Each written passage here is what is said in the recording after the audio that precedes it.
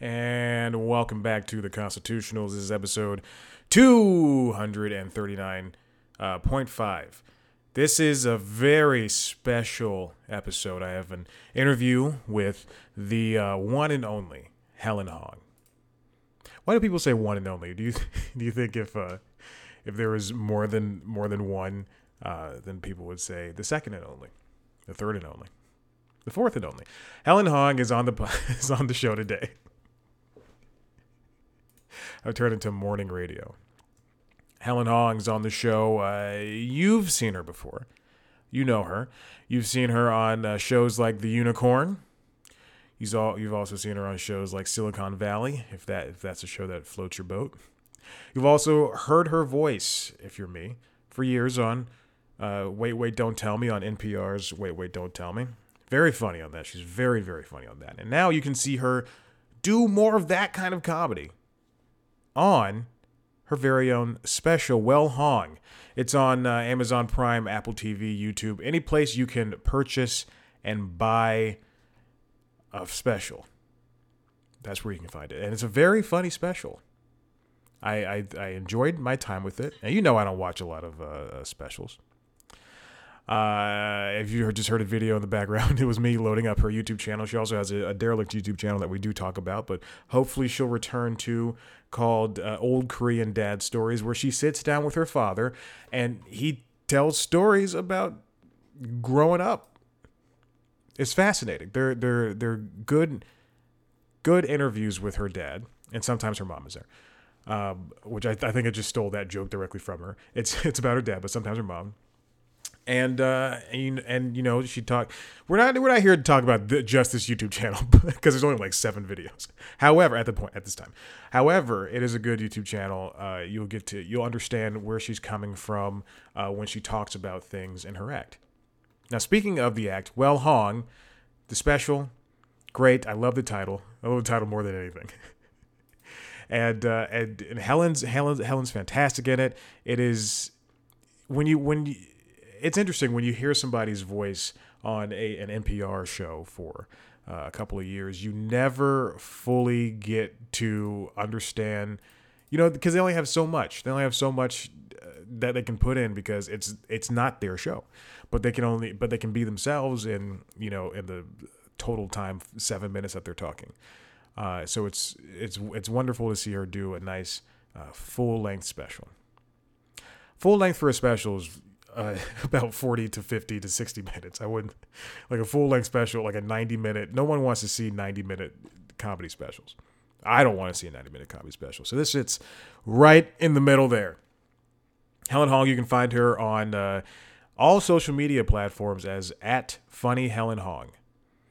I think she's on TikTok now. I think she mentioned that on Never Not Funny, the podcast. So definitely you could check her out on there if that floats your boat. Definitely not me. So I'll stick to Twitter, Instagram, all that other stuff. The special is Well Hong, Amazon Prime, Apple TV, YouTube, wherever you can purchase comedy specials. And those are the 3 main platforms. Let's get real. Helen Hong. Oh, wait, hold on. Let me do the rest of this. If you want to see a video version of this, I forgot to do this. If you want to see the video version of this show, head to youtube.com/C+comedy. You can see me in my apartment talking to Helen Hong all the way across the country in her home. It's wild, the technology these days.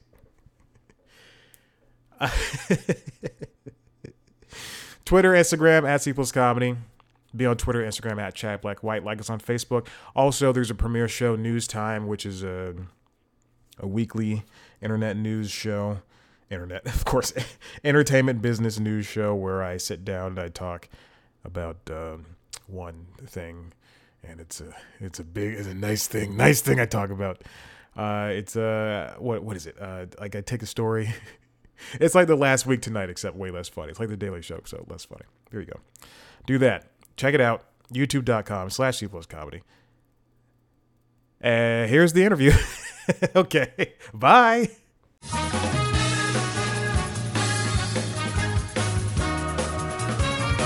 And you, do you live in the LA West Side? Yeah. Okay. I live in LA. I actually live in South Central Los Angeles. Because, you know, Please tell me about your experience in South Central Los Angeles. oh my God, I love it.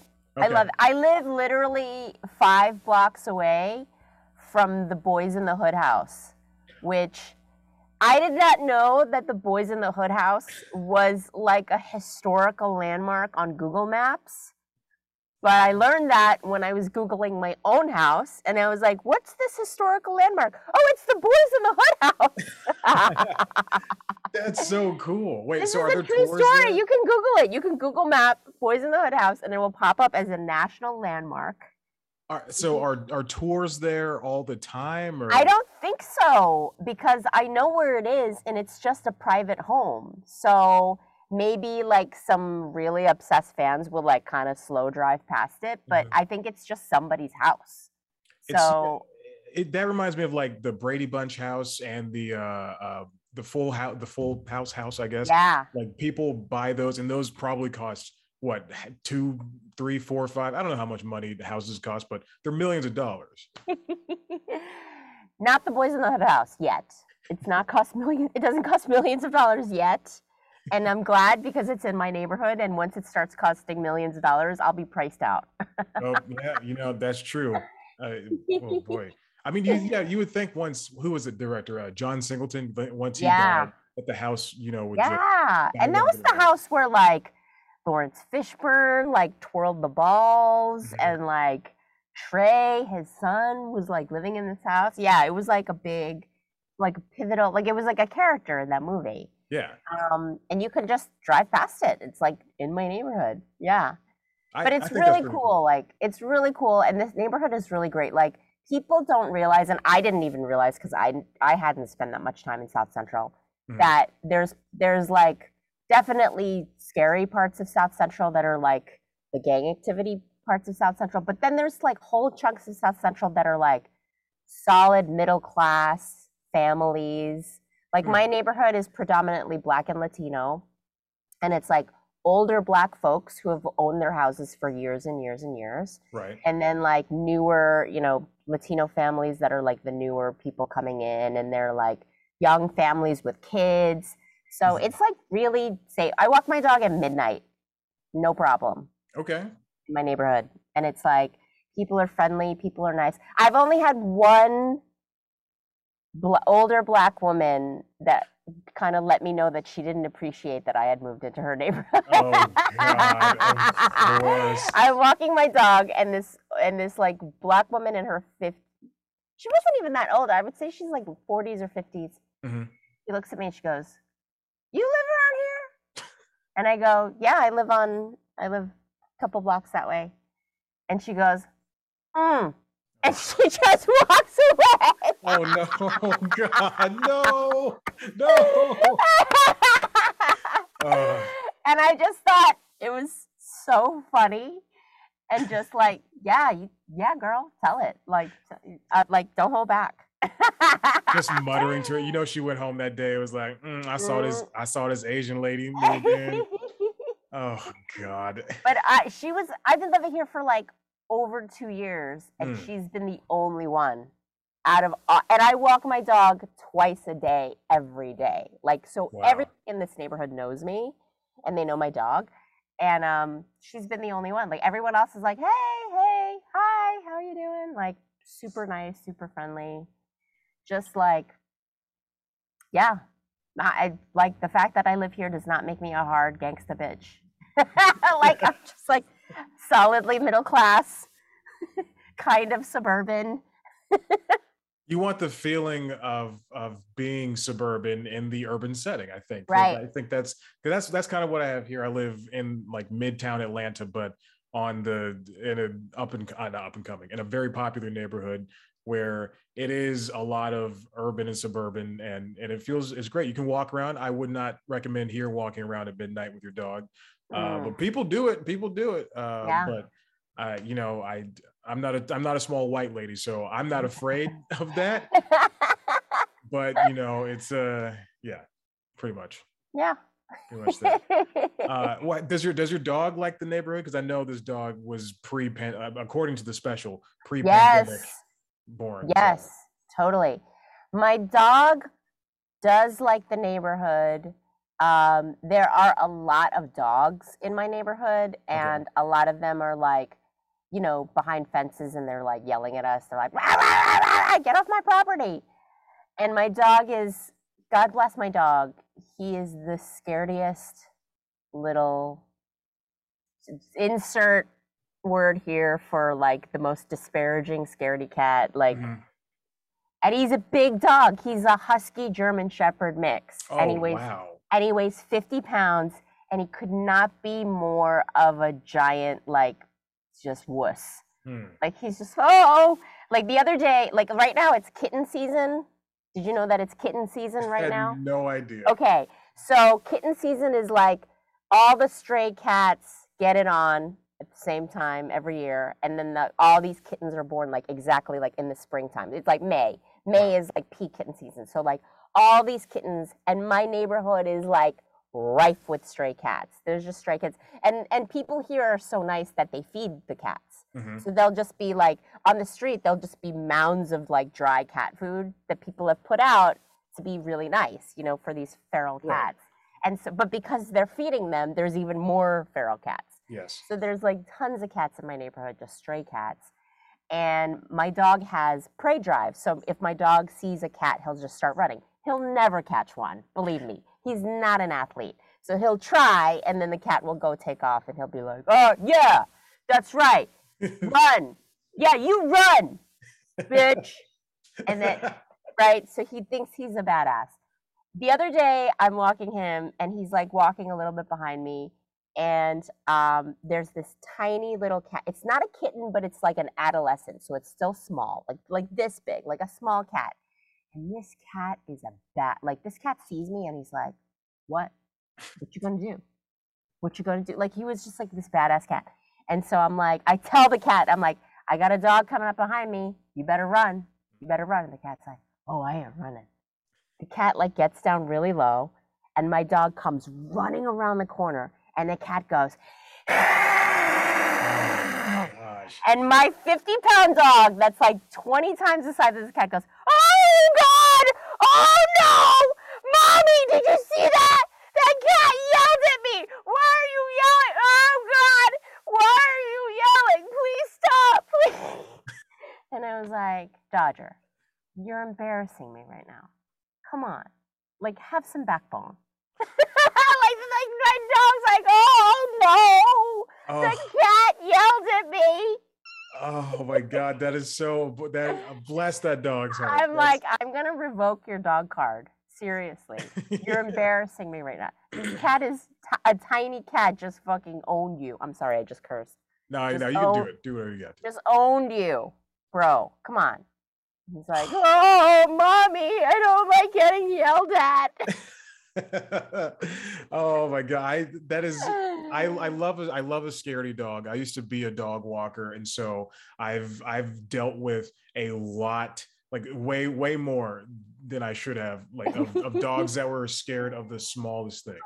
And Oh, it's crazy. And like it's now I have a cute. cat, and Ballsy. she's very mean. She's already had her children, and she's very mean when she wants to show off, but then when Yeah, she's not showing off, she can be the sweetest thing. yeah. And like last night, there was a huge thunderstorm, lightning, and Oh. everything. And she ran into my room, and she wants to sleep with Oh. me. But then Oh. there's times where she like I don't like I will see her when I feed her, and then I have a small apartment. I don't know where she goes, but she hangs out somewhere. So I I truly have no idea what's going on in her That's world. But so funny. yeah, yeah, that's the animals have their own personality. I was thinking about It's this the so other day. true. It's crazy how they have their own personalities. and 100%. and if I had children, I just I got God willing, I don't know what's gonna happen with them because I can barely handle you know looking at this cat and trying to think, what does she want, like, from me right now? Why is she meowing for the past 20 minutes and standing by her food bowl? Like, it just doesn't make sense to me. Yeah, my dog and my dog is like 10 years old, so he's an old man. So maybe Hmm. this has something to like maybe he was like a ballsier, more courageous dog in his youth, Yeah. but he's literally like he'll like hide like he literally does the thing where he's like hide like the babies that like hide behind their mommy's skirt. Yes. Like Yes. the first time I walked in past a garbage truck, and the garbage truck is really loud because it's like it's picking up the cans, and he was like, Yeah. ah! And he like ran behind my legs. I was like, I don't know what you think I'm gonna do. Like, I'm a very petite Asian woman. Like in comparison, you're a brawny big dude, Hmm. 50-pound dog, and he's like Right. literally hiding behind my legs. Like, oh, don't let the garbage truck get me. What happens when if someone comes to your door? I know you don't like answering your phone calls, but if Never. someone if someone comes to your door and knocks on your door, what happens? Because I know when my cat, He whenever, will literally from his bed lift his head uh, and then put it back down. okay, Like he won't even get out of bed. okay, He is the world's worst guard dog. makes sense. I've had full on strangers come in this house and he has never left his bed. He's just like, oh hey, I'm just Oh God. and I'm like, this person could have killed me. He's like, nah, I smelled them from here. They seem fine. If I hear if there's a knock at my door, my cat will run to the door as if she is going to meet a new friend or meet a new enemy. Yeah, Oh, oh. yeah, See, no, my dog. It seems like my dog and your cat are polar opposites. yeah. My dog would be like, my dog would be like, oh hey, hey, welcome. The money's over there. Yeah, go get the money. Go the TV, the bed, all that stuff. Take it, take it. Uh, Hmm. well, I figure we should talk a little bit about your special. Yeah, let's do it. Well Hong. First of all, great title. Thank Obviously, you. play on the name. Like that's if there was an easier title to be chosen, I don't know what it is. Um, I but think that was like I taped the special and then at the end after all the editing they were like, oh, what should we call it? And I'm like, I don't know, like I hadn't thought about it, and so I was yeah. like, well hung. Yeah, well hung, yeah, let's go with that, yeah. And you know what? Also, I do think it's very funny. And I always, whenever since the pandemic started, or is what it is now. Mhm. I've always, and when I watch specials and then I interview people, I always ask them, did you feel compelled to do COVID based jokes? And because you basically start out the gate with that stuff, and Yeah, so yeah, it's different for everybody. So what was yeah. your process For like? me, I really like I can't talk about stuff on stage that doesn't interest me. Hmm. Like, I guess there's older jokes that I can kind of phone in, but for the most part, for me, I have to talk online. I have to talk on stage about stuff that's really going on in my life. There has to be that authenticity there, or it doesn't, like, I can't sell it. Like, I'm not that great of an actress on stage where I can be like, oh, what's the deal with commercial? Like, I don't care. If I don't care, like, I can't sell it on stage. And so this was like, when I taped my special, I talk about this on in the special. It had been my first time on stage in a year. Hmm. Literally, it was like the first big event after lockdown, and so I was like, the only thing that had been going on in my life was the pandemic, and so I had to talk about it because it was the freshest stuff that was going on that I was dealing with in my life, that I knew universally everybody was dealing with in their lives, but also like I feel like I needed to address it because like everyone in that crowd, that had been the first time that we had congregated in a group Hmm. in a year, because that event was one of the first like it was the opening back up of New York City. It was the Tribeca Film Festival Oh. where my special was taped in conjunction with Tribeca Festival. And so like New York City had declared like Tribeca Fest is going to be the first, public event post lockdown. So everybody in the room was like, oh, we were all like freaked out. Like we had all been like wearing masks and holed up in our apartments just the day before. And so everyone was a little like, oh, so I felt like I had to address it. I had to address it. That's why I came out the gate with it, because I was like, it was like, oh, we're here. Yeah. Can you Uh, believe it? that the so for that's your first big event. How did that feel, like getting back on stage? I mean, obviously you probably went out and did smaller stuff, but I did, like yeah. that you must have been nervous, like you were just starting So comedy that day. nervous. Okay. So nervous. Wow. Yeah, because um, when you're doing stand up for a long time, it never leaves you. Like it's always like riding a bike, like they say. You get back on and you just know how to do it. But Right. the first time you get back on the bike after a couple of years, it's wobbly, right? It's not like you Yeah. jump on the bike and you're suddenly like Tour de Francing. It's like you get back on the bike after a year or 2 years and you're like, okay, I got it. So there's that first moment of wobbliness. So that's how I felt. I felt like I was getting back on the bike like a little wobbly, because I literally hadn't been on stage. Like during the pandemic, I had done stand-up shows, like a few shows, outdoor shows were a thing, but mostly Zoom shows, which is like Right. in this very closet. By the way, this is my Yeah. bedroom closet. I can still hang clothes, see? Oh, wow. You did a really good job of Thank making that you. booth. See, that's my clothes rod, and then I just bought all this sound foam off of some dude on Craigslist and just applied it myself. It looks fantastic. Because I'm big time. Come on, Yeah. I'm big time over here. Yeah. NVI And superstar. yeah, exactly. Yeah, so it was so my taping my special was literally the first time I had been on stage, literally on a stage in front of a real life crowd in a really long time. Wow. In a big venue, and there were cameras, obviously, and I'm taping my special, so I had hair and makeup, and I'm like nervous, and yeah, so it was the first time after a long time of just getting comfortable on stage, which is why I felt like I had to address it out the gate at my special, just be like, hey, this is going to be a miracle or a shit show. Yeah, right.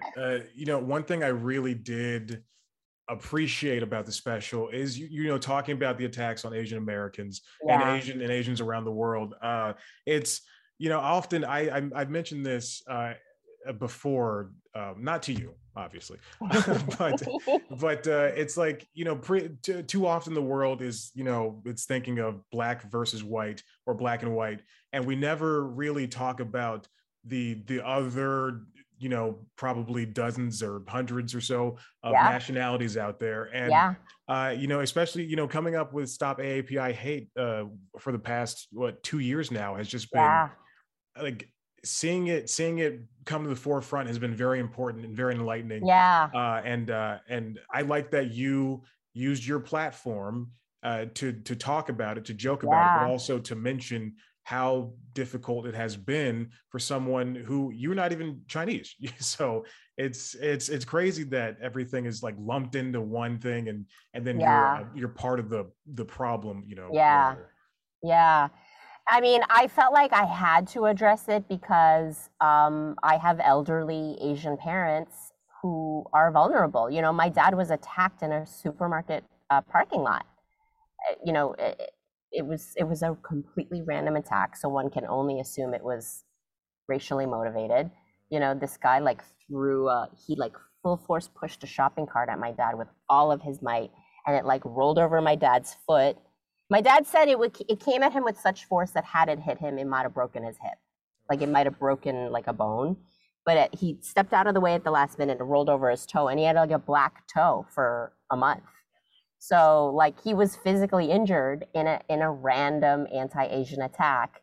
And I had to talk about that stuff. My parents are lovely people in their 70s. That's the other thing, is the thing that's so enraging is like, I haven't had an anti-Asian attack. Like people that I know, younger people that I know haven't been victims of it. And it's so cowardly.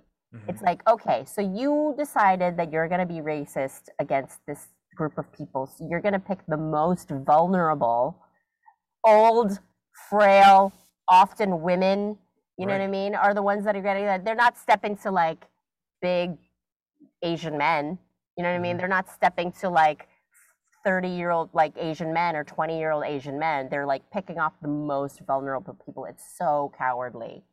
you know, because had that supermarket attack that happened to my dad happened to me, you know, that shit would have gone down. Right. Like I would have been like, excuse me, like I would have been like in this person's face. And, you know, my dad being my dad, and he was like, I didn't want to get into it, and I don't speak English that well, you know. So it's enraging. It's enraging. And so I felt like I had to address it because it's so wrong and it's so misguided. And like I said, it's like, sure, there was this collective paranoia and anger against China because, you know, there was the rumor that China invented the virus, Right. or that, you know, or that the virus came from China, which who knows, maybe it did. But like, then why are you attacking Korean people in Boston? That's where my parents are.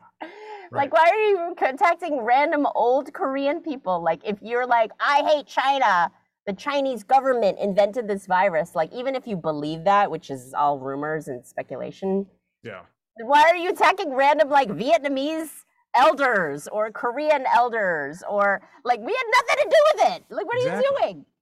Yeah, so that's all, like, it's all really sad. I understand, you know, the pandemic really hit people hard, and it's sort of like, it was like the last straw for a lot of people that are right on the edge of society, which, you know, our country has a lot of problems. There's a lot of people on the edge of society. Like, there's inflation, the price of everything is going up, rent is going up, people are getting kicked out of their homes, there's no mental health programs, you know, not enough mental health programs to help people. There's drug addiction. Like, a lot of people are falling off the edge.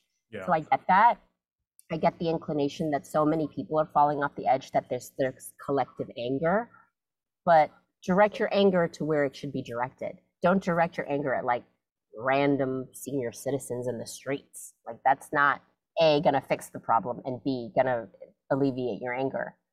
Yeah. I mean, and then what happens to you after you do that? Like, you know, now you're going to, you know, probably lose your job or go to jail because you decided to be stupid and be callous and careless and attack somebody who didn't deserve it. It's mind-boggling. It's mind-boggling, and you know, I hope we can get to a point where we don't have to, you know, have hashtags and have these talks, because we shouldn't have to. We shouldn't have to. It shouldn't take all of this for, you know, for peace or anything close to it. It really sucks. But your special is great. Thank you. I don't know how to get out of it. And it is funny. It is like there is like a little bit of a PSA moment in the very middle about the Asian hate, you know, the Asian attacks, but otherwise it's very funny, and I feel like I turned it around, you know, from the very short little serious moment in the middle to like, yeah, all right, now back to jokes. Yes. Let's get back to jokes. You do a good job of doing that. Thank you. And, you know, but I think it also, your ability to do that also comes from, and I don't know if you've ever hosted anything. I know you've acted, because I've seen you in, you know, the Thundermans. I'm not a child, but I have seen I've seen children's shows, and then like also the Unicorn, which is where I saw you prominently most. But doing things for, you know, NPR, like Wait, Don't Tell Me. Like, you're able to, you and other panelists and Peter Sagal are able to work with the week's, a lot of the times, more recently, horrible news from the past couple of years, especially, and make it funny or make light of it or just discuss it in general. And I think that really helped. That part of the special where you had to talk about the attacks on the Asian people. Thank you. And what came of it. Yeah, I mean, it's been harder and harder to do Wait, Don't Tell Me. I've been doing Wait, Don't Tell Me for 6 or 7 years, and it's been just getting harder and harder because the news is just getting worse and worse. Like, how do you even make jokes about the stuff that's going on now? It's like insane, right? Like, there's obviously no way you can make jokes about school shootings or mass shootings. Like, you just can't do it. And so, you know, to Wait, Don't Tell Me's credit, they just don't address the most horrible headlines like that. But then the lesser horrible headlines we definitely do make light of it and spin it and make jokes and make fun of it, and we try to like tease out the funny bits of like the horrible news. And I feel like that's something that we've had to do collectively as a country and as a society and as a world, because so many horrible things are happening in the world right now. It's like we have to laugh about stuff. I think maybe this is part of the reason why stand-up is so popular now, is the world is such a horrible place that we need some escapism. We need to laugh about it. We need to hear a perspective that makes us laugh about it, because otherwise we would just all be crying all the time. Yeah.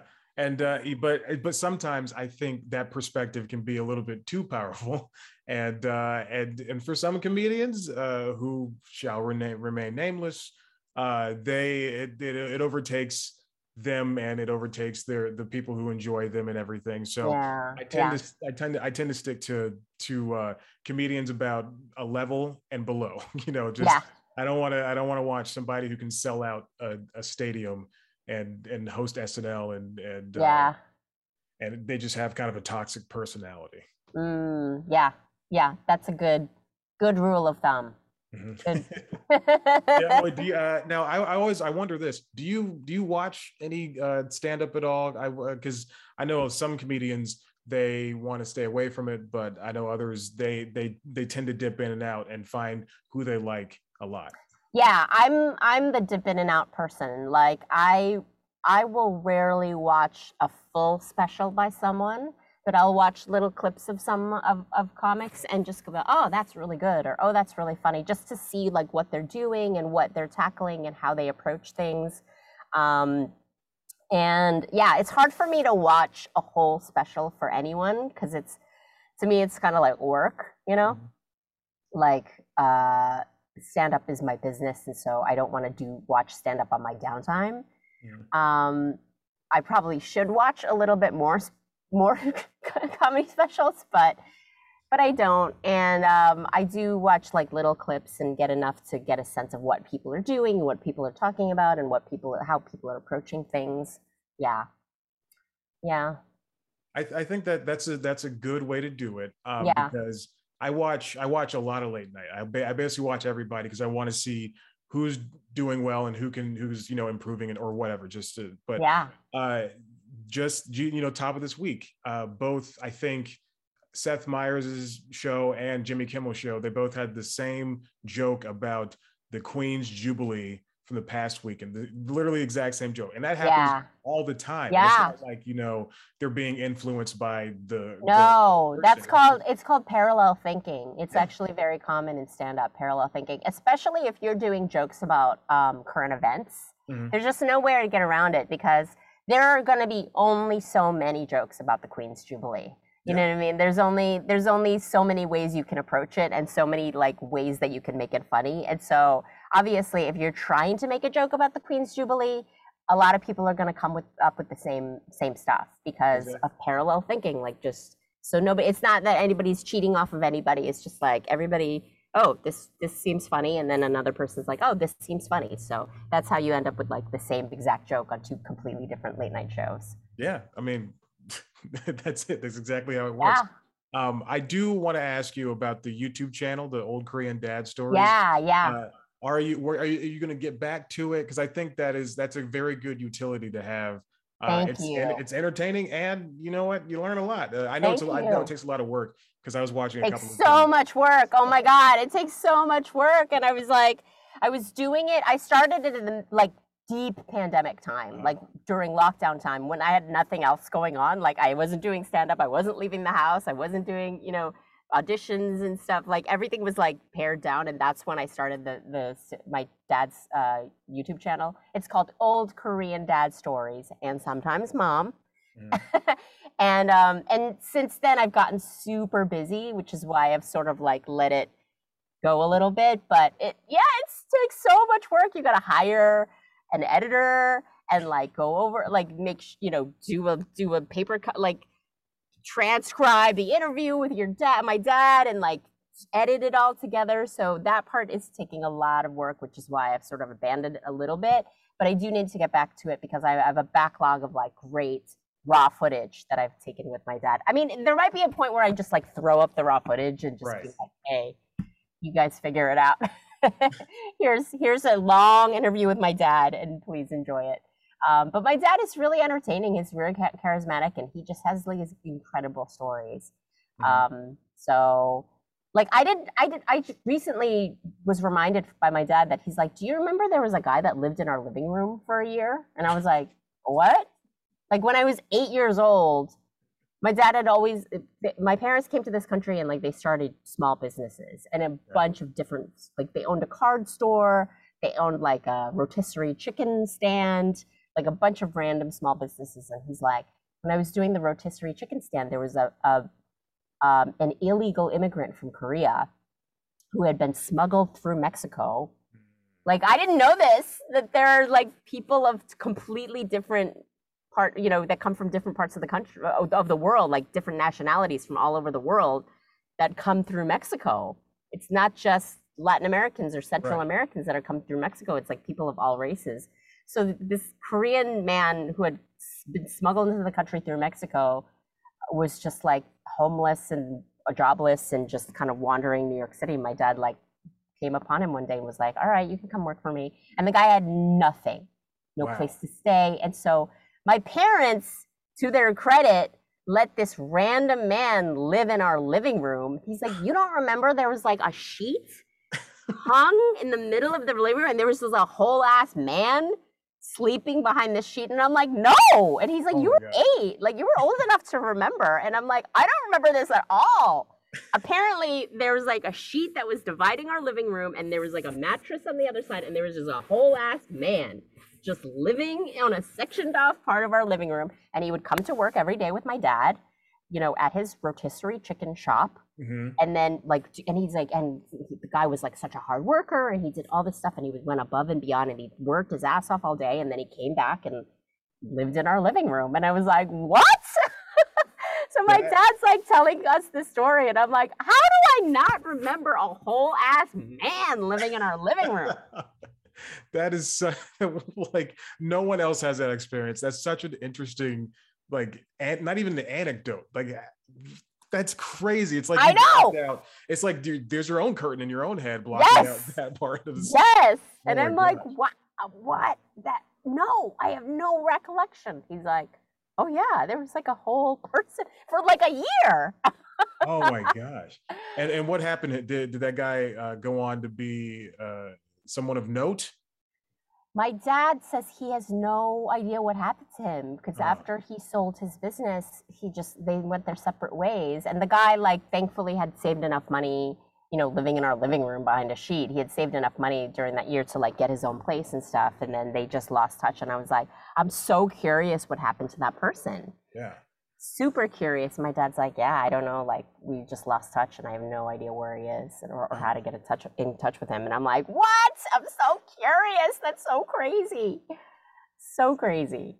There's so much more to that story. I should just put up the raw video for that story because it's like 30 minutes of raw video, but it's everything he says. I'm like, wait, what?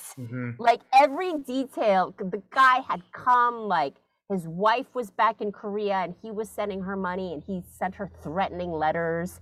Like, if you spend this money on anything other than like buying us a house, I'm going to come back to Korea and kill you. Like all this crazy stuff. And I'm like, wait, what? Like every detail that my dad said was more and more bonkers. And I'm just like holding the camera like, what? What? Like you could just hear me behind the camera being like, wait, what? Like it was just so mind-boggling. So I should just like put up that raw video because it was so entertaining.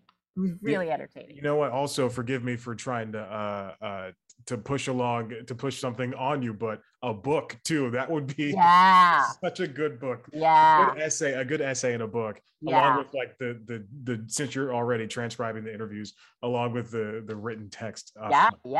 Good call. Yeah, that's fantastic. Like if you go like any other press you do, if you do press, well, hopefully you do press bigger than me because I'm nobody. But oh no, don't come on, give yourself more credit. You've got a lovely apartment with a cat. Yes, I do. Yeah, it's great. She just flicked me off. I don't know why, but she What? no, I'm kidding. But like you got that's your anecdote. That's the thing you got to go on and be like, Yeah. and then because then that guy might be watching TV and then he's like, oh, hey, Helen, I was the whole ass man. He's like 60 years old and he's Yeah. riddled with bone problems. I don't know why I went that far. Helen, this has been fantastic. I don't want to take up too much of your time, but well hung was well done. And I like what you did there. Yeah, I work in TV, so I have to be at least a little bit creative. And yeah, this has been a treat. I've been hearing your voice on Wait Wait Don't Tell Me for years, so it's great to I never Googled what you look like. I'm kidding.